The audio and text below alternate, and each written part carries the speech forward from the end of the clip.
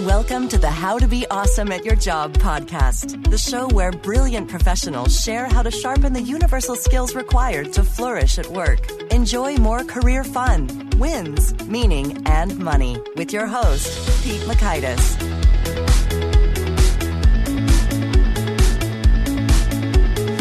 Thanks so much for joining us here for episode 90 with Manish Sethi. Manish was just so much fun. He is an innovator who has a really cool product, but also tons of deep level thinking that have gone behind that product. And it really comes together in some cool ways in this conversation. I got so much more than I bargained for, and I believe you will too. You're going to learn 1, helpful things to do every day to make your day go smoother. 2, fundamental questions to ask in order to realign with your goals. And 3, how to hack your emotions. So if you want to check out the show notes, the transcripts, or the links to items mentioned, you can find that over at awesomeatyourjob.com/ep90. And while you're there, I'd recommend you check out some of the cool stuff we have, like the 10 Days to Winning at Work email course about slashing through the waste and getting more stuff done and having more fun with it. Some of the best tips and tricks from my Enhanced Thinking Collaboration training are there with that, or the Gold Nugget email summary list, which gets insights from guests in your inbox all the faster, and other goodies. So check that on out. But first, check out Manish. Manish Singh Sethi is an American author and internet programmer. He authored Game Programming for Teens when he was 16 years old.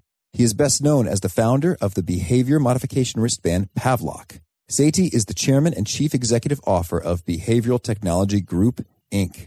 Sethi launched Pavlok in July 2013. Here's Manish.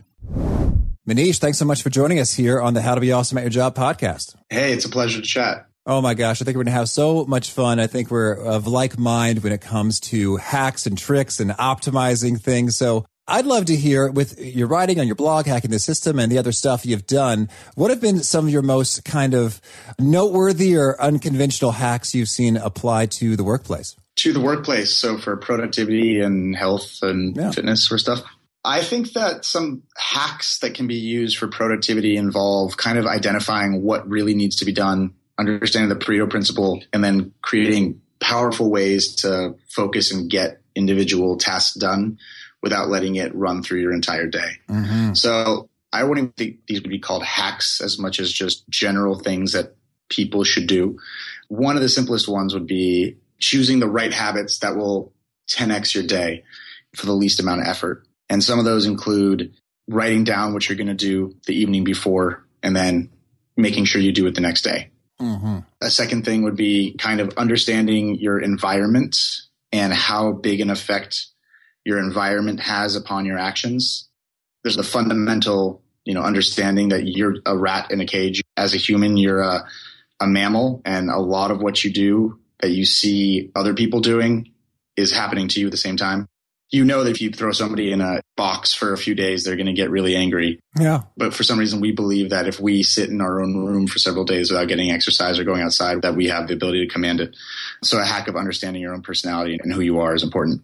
Those are really weird ways to start off describing it, but Well, no, that's cool, and I appreciate that. And I want to just touch base because it's come up many times with many guests in terms of, I asked in the Fast Faves, hey, what's a favorite habit of yours toward the end of the interview? And one of them is often kind of writing down the key things you want to get done. Some people say the night before, some people say the morning of. You're an advocate for the night before. What's your take on that? I think that there are specific keystone habits that are worth developing, but I don't think that we've kind of jumped into hacks and we haven't talked about really what we're talking about, which is why are we doing what we're doing? Word. And I'm kind of curious where you're coming from. You asked me about Hack the System and different hacks in your life. What do you want to become? What do you want to do? What do I want? Pete Mockaitis personally, huh? Yeah. Well, so many things. I'm getting married shortly. That's coming up here in December. So, I'd like kind of a fantastic marriage and family life. I'd like to be just sort of fit and energetic and generally at peace. I'd like to become a saint in terms of, just a loving, caring person and connected with other folks and God. I'd like to have a rockin' podcast and sort of brand that's truly helpful for professionals and really kind of helping them out as well as generating sufficient income to support other things. And those are probably the big pieces. Sure.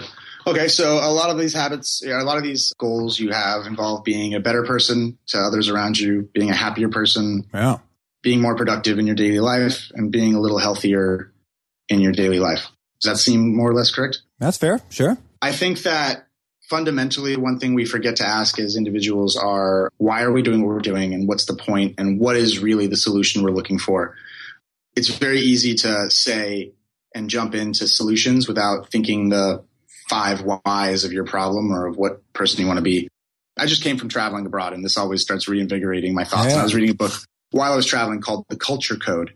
And if you're not familiar with my blog or you haven't followed me, I had traveled for 5 years with a blog called Hack the System, Cheat Codes for Life, where I wrote about how to travel and how to build productivity and health hacks. And recently that's changed into my biggest hack of all, which is a wearable device company called Pavlok that helps people change their habits.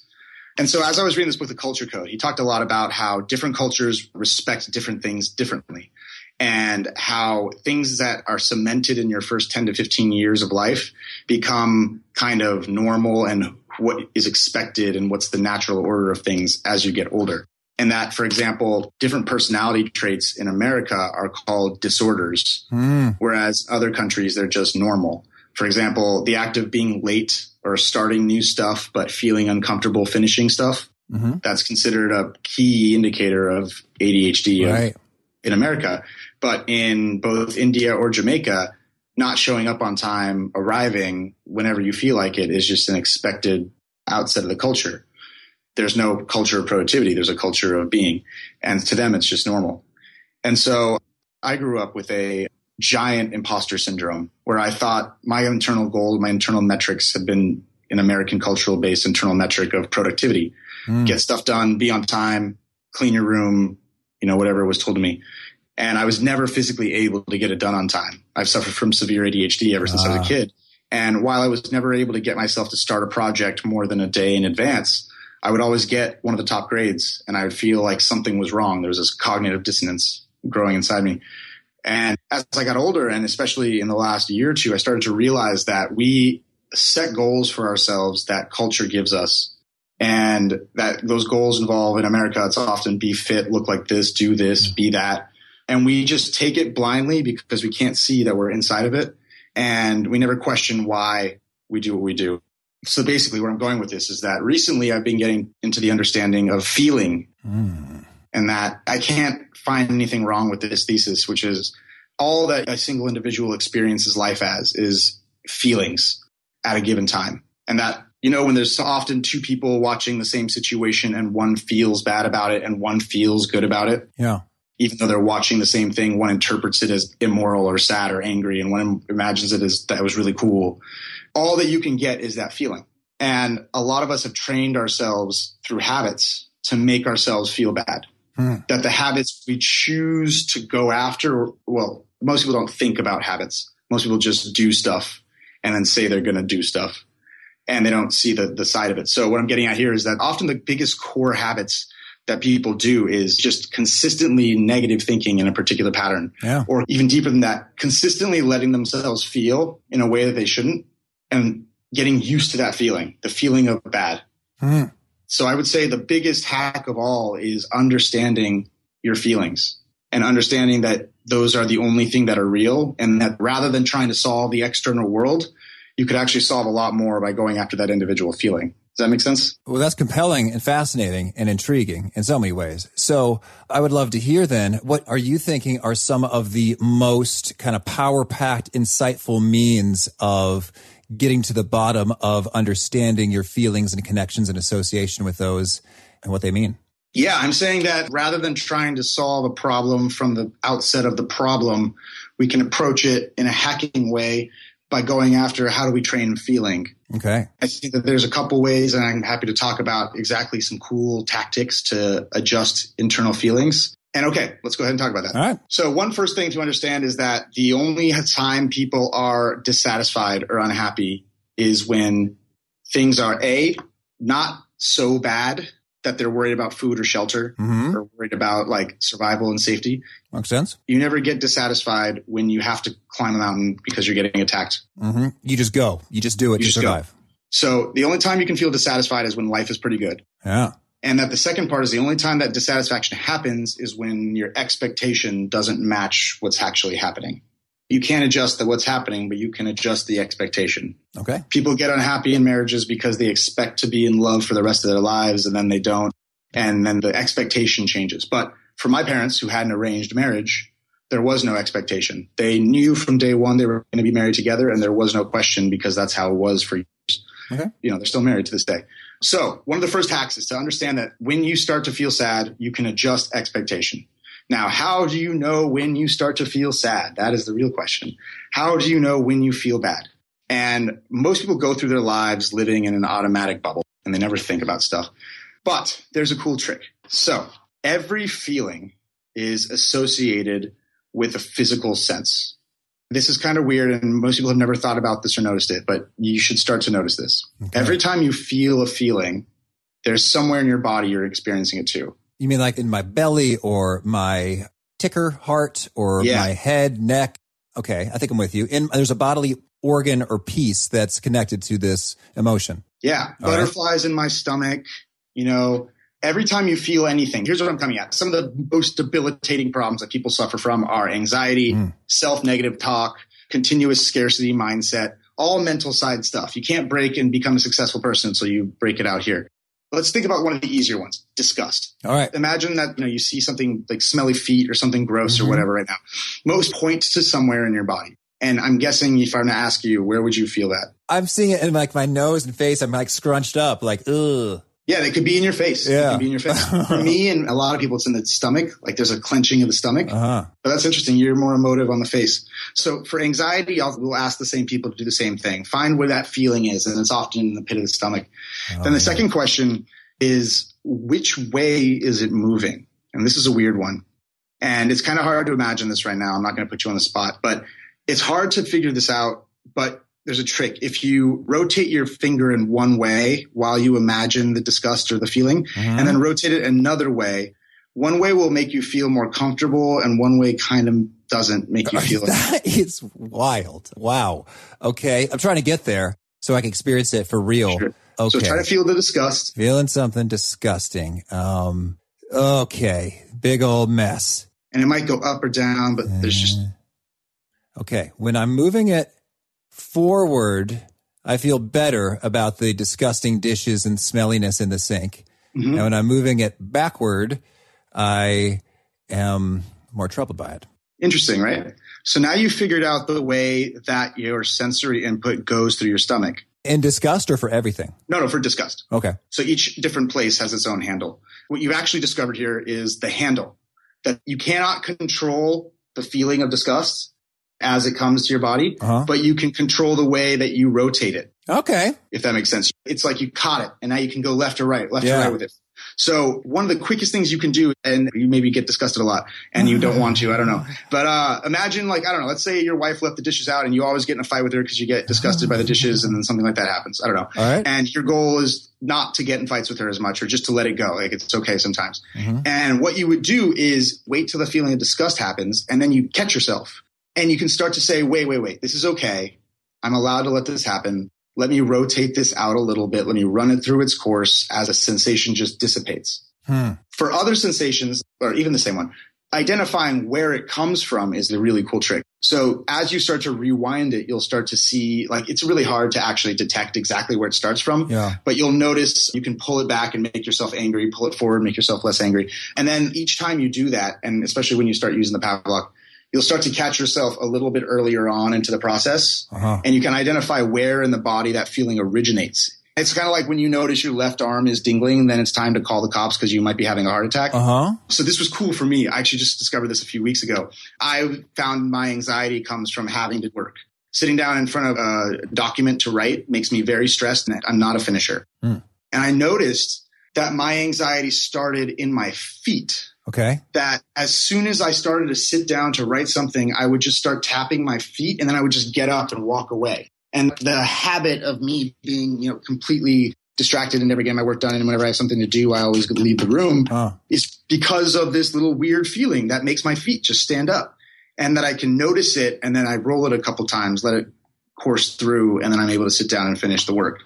Wow. So that's a cool trick for getting over some of those internal feelings. You're blowing my mind here. I thought we were just going to talk about a fun little device. You gave me so much more than I bargained for it. I love it. Thank you.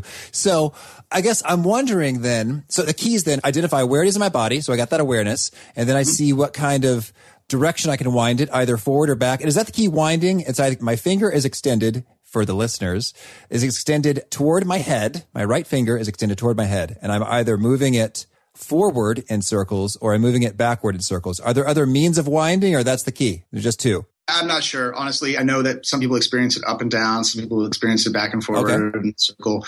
I just found circles work for me and 5 or 6 people I've asked this question on. This isn't my expertise. This is just what I'm excited about right now. Well, yeah. Well, I got to know. I'm just really into habits and capabilities, and I'm discovering stuff that's interesting, and I'm finding it's much more fundamental than even the product I build. Well, this is fascinating, and I've got to say, I want to do some more reps and experiments myself to see if I'm a believer. But can you back it up? Can you say, is there a cool study or piece of experiment or research on top of this as well? Yeah, this is from a book by Richard Bandler on what's called NLP. Oh, yeah. I used to think NLP was like trying to say words so you could do like pick up from the game. But it's based on helping people with phobias, addictions, anger issues, or anxiety get control of their abilities in a way that I very much approve of.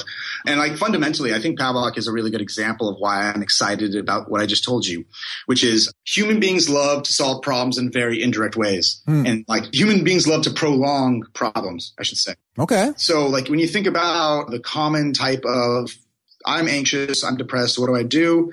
I go to a doctor and get meds, or I go to a therapist and have conversations about why this happened for generations, for like years, and like you can never finish therapy, and then you discover it's because of your parents. You know, it's like you still are sad. Those are like the 2 ways that are endemic in American society for fixing a problem of depression, right? And what's interesting is that there's another type of science called solutions-focused therapy, where it doesn't focus on why you have problems, but instead it focuses on what were the last few times that you didn't have a problem. So it's like some guy comes in and he's like, I'm an alcoholic. And he says, okay. And he says, I think it's because of my dad. And he's like, I don't care. When was the last time you didn't drink all night? Well, I guess my son had a soccer game, so I stayed at the soccer game and I played after school with the kids, you know. Okay, cool. So when was the last time before that you didn't get drunk? Same situation. It was a soccer game. Cool. Why don't you go volunteer at more sports and have your kid play more soccer games? And that'll be the first step to solving your alcoholism. All right. Look for the solution, look for the bright spots, and try to replicate them as much as possible. And I think that I've been at odds with a lot of people with the product and company that I have now. So Pavlok vibrates, beeps, and can release an electric zap to help you adjust bad habits. Yeah. The idea came because I used to be running my blog and I'm ADD. And so I would do experiments to help me change my productivity. I hired a girl whose job was to slap me in the face every time I went on Facebook, and quadruple my productivity. And that post went viral. And what I found interesting about it is I just like, okay, coming at a problem of I want to exercise, right? If I'm doing math, if I'm doing proof in geometry, you always think about the null hypothesis. You always think about like what the truth must be, and you break it down, right? Like there's a must work and then it can't work. If you can't figure that out, you can never get a proof. So like thought about this ever since I was a kid, when people would be talking about going to the gym and exercising and all this stuff. And I was just like, if I want to exercise and eat less, based on like my old experience with mathematics, my null hypothesis would be this. If I want to go exercise and lose weight, and I have someone standing next to me at all times who never leaves my side, and every time I start to eat unhealthy food, he hits me or pushes the food out of my hand, and if I don't exercise, he pushes me, will I exercise and lose weight? What do you think the answer is? I sure think you would, yeah. Probably would, right? Yeah. If that's true, what's the base minimum of that experience that gets us to that solution? And that solution for me was, why don't I hire someone to sit down next to me for a couple hours and slap me in the face for productivity? It's essentially a personal trainer for my productivity. And the slapping never really happened. Like it happened once or twice, but it was more about the act of having someone sit. She's watching at the ready. Yeah, and it becomes a social experience, and it's not just me on my computer alone, but now we're having a person next to me, and hey, can you look up this image? I'm going to look up this. In a way, it became like having a personal assistant, right? Like a funny way to describe a personal assistant. But that idea still resonates with me so much because for some reason we're uncomfortable doing that. Like there's some weird discomfort inside of us letting somebody else help us.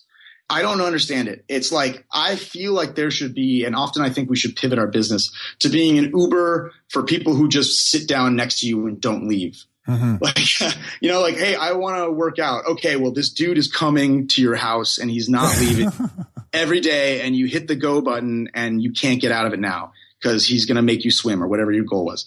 Like, that idea, that mindset is what we're trying to do in our product. So from our product Pavlov's perspective, we discovered early on that the Zap is a very effective way to break bad habits, to help stop smoking, nail biting, negative thoughts, obsessive eating. Like, we found that while associating the Zap with smoking, for example, or with nail biting, creates a Pavlovian association that helps our users quit. What did you use it for? Yeah, well, I was just playing around with it for a couple of days, and I don't really smoke very often, but I think it's appealing to me, and I don't want it to be appealing. So I did it with a cigarette. Yeah. It's so funny. And I only did it for about, it was like 2/3 of a cigarette, like 10 shocks with kind of each drag. And it was interesting because like the shock experience, it wasn't like, you know, so much, this hurts, so much as it was a little startling, like, ooh, and very unpleasant. It was just like, I don't like that. It's like if you squirt a dog or a cat with a water pistol. You're like, ugh, I don't like that. It was the feeling, and it seemed cool because I've long had a rubber band on my wrist that I would snap for, you know, primarily I didn't want to have like sort of, you know, hateful or judgmental thoughts when I saw people, you know, the whole being a saint thing. And it was helpful. Like, I have fewer of those. But what's cool about the Pavlok is, well, many things. One, it was more deeply unpleasant. It doesn't leave red marks or I think it's actually a little bit more discreet because it doesn't make a snap noise. It's just like, no one has to know that I just gave myself a zap, you know, unless they're looking closely at my face, then they'll probably see me go, ooh, you know, a little bit. Yeah, that's cool. So, and have you had a cigarette since, or how does the thought of a cigarette? Well, I don't smoke very often, so it's not a powerful proof point, but no, I have not. Yeah. And think about it next time. You'll notice the desire. Like, if you have the urge, maybe it happens based on some trigger, you'll notice it and you'll probably feel the same facial disgust a little bit as your brain recompares it to the last moment. It's creating an association. It's a classical association between disgust and whatever action you do at the same time. Well, it is. It's cool and it's powerful. And I kind of want to dig in a little bit inside your getting started guide or how-to guide that comes with the Pavlok. You mentioned a nifty study with about 1,200 folks trying to do some habit breaking. Okay. So first of all, when we started the product, when we started the device idea, it was simply designed to be a replica of the slapping Craigslist girl. Yeah. So a device that would know when I did stuff and it would vibrate, beep, or zap based on that. So about a year into the product, we discovered the studies that you're looking at in that booklet right now that showed that manual self-stimulation, self-zap, even without any software, even without it knowing, would create a classical Pavlovian association known as an aversion. Essentially, to distill that down, we found out that when it zaps you for doing something, it's operant positive, negative reinforcement training. And when you zap yourself while you do something, it's classical aversion training. And that while you might need the first operant to make you start doing new things like new habits, you can simply break bad habits by using classical conditioning in a very quick manner. No software needed. Second part of that is our hardware team was pretty good and our software team had not completed the apps yet. So it was like, great, we can just focus on the hardware. And so over the last year, we've shipped about 15 to 20,000 units to our customers. We have thousands of people wearing it every day. Hundreds, if not thousands, if not tens of thousands of habits have been broken. We have heard hundreds of stories of users who used it to quit smoking, to quit nail biting, to quit trichotillomania, which is hair picking, to quit saying and quit cursing, negative thoughts, getting over their ex-girlfriend, getting a girlfriend, which is one of my favorites.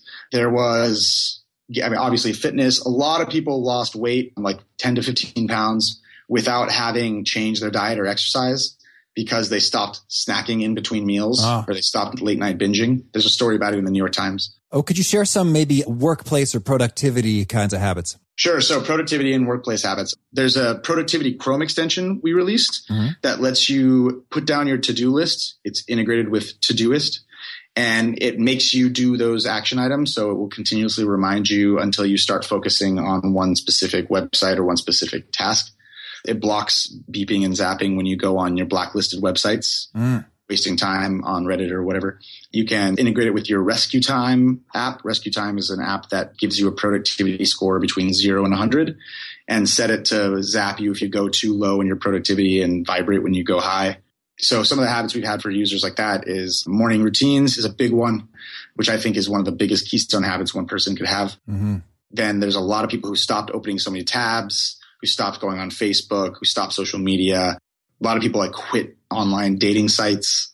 The Rescue Time productivity thing is pretty cool because it vibrates when your score is high. Mm-hmm. So a lot of people will like live for that vibration. So once they get in that level, they want to stay there. And so that has been a really big trick for users who want to stay in a productive mode. Oh, that's so cool. And I was wondering about maybe just how broad versus narrow and specific the conditioning response gets to be. So I'm wondering, like, if someone thinks they drink too much, is it kind of like all or nothing in terms of, I've associated the alcohol to unpleasantness, and it's not about social versus alone drinking, it's drinking. That's just sort of the way our bodies are wired, or is there some degree of precision or narrowness, targetedness that can happen? I think it's a lot more decidable than people expect.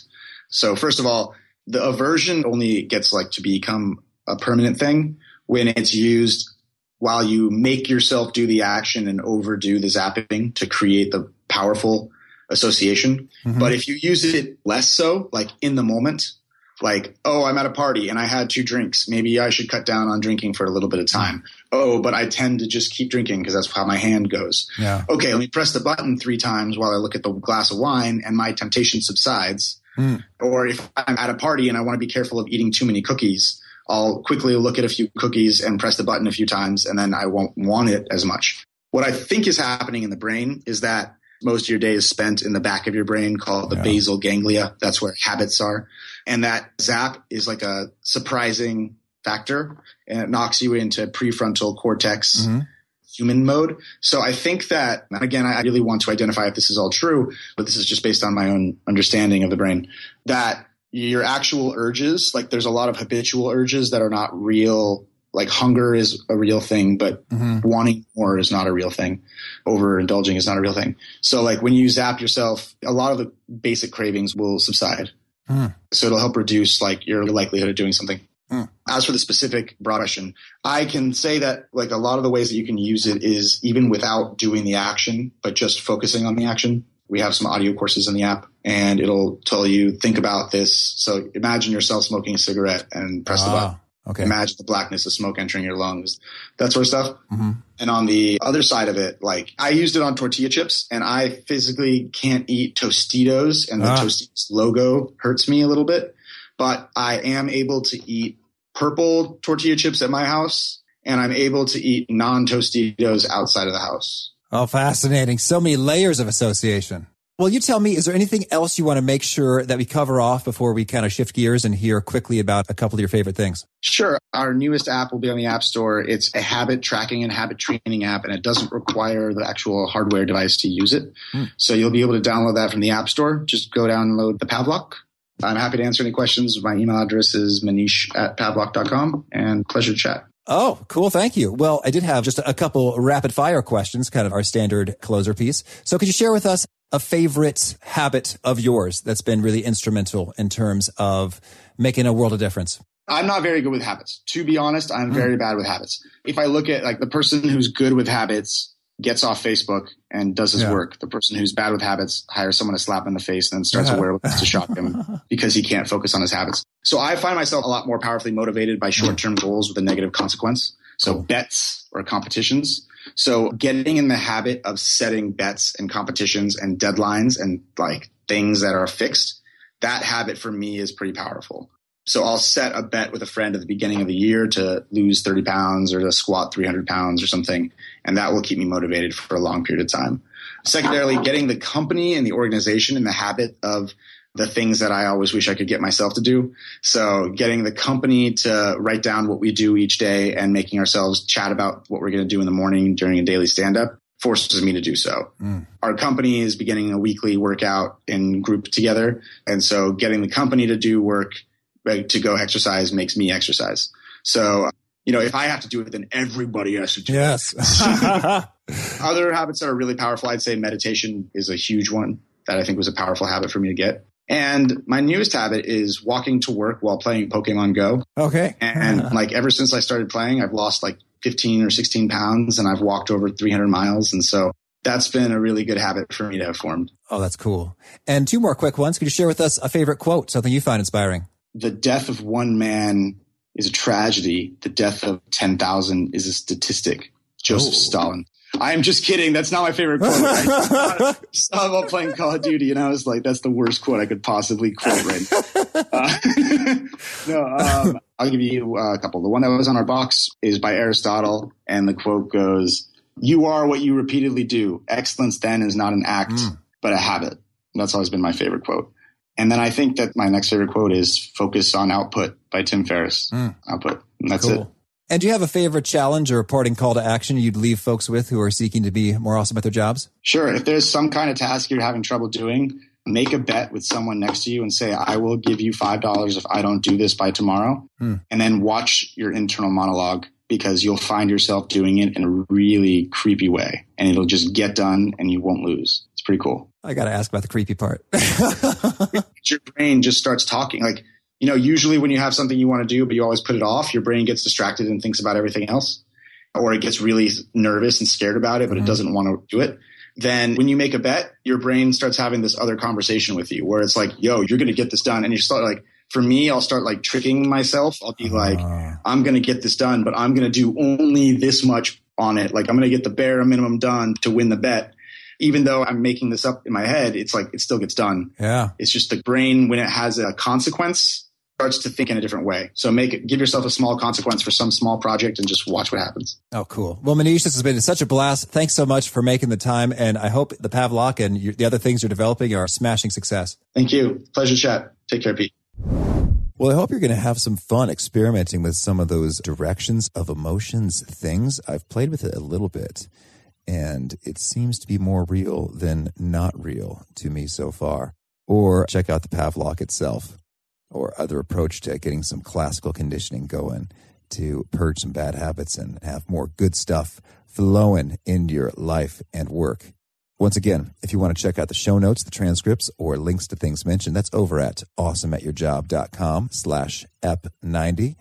And I would encourage you to punch the subscribe button if you haven't already, so you don't miss folks like our next guest, Michael Dolan from Truly Productive. He gets deep and very thoughtful about our habits and behaviors associated with getting stuff done in our associations. Indeed, he even worked with David Allen of Getting Things Done for quite some time. So I hope you enjoy that conversation. In the meantime, peace. Thanks for joining us for today's episode. To get the most out of this conversation, visit awesomeatyourjob.com to find today's show notes, transcript, and infographic summary cheat sheet.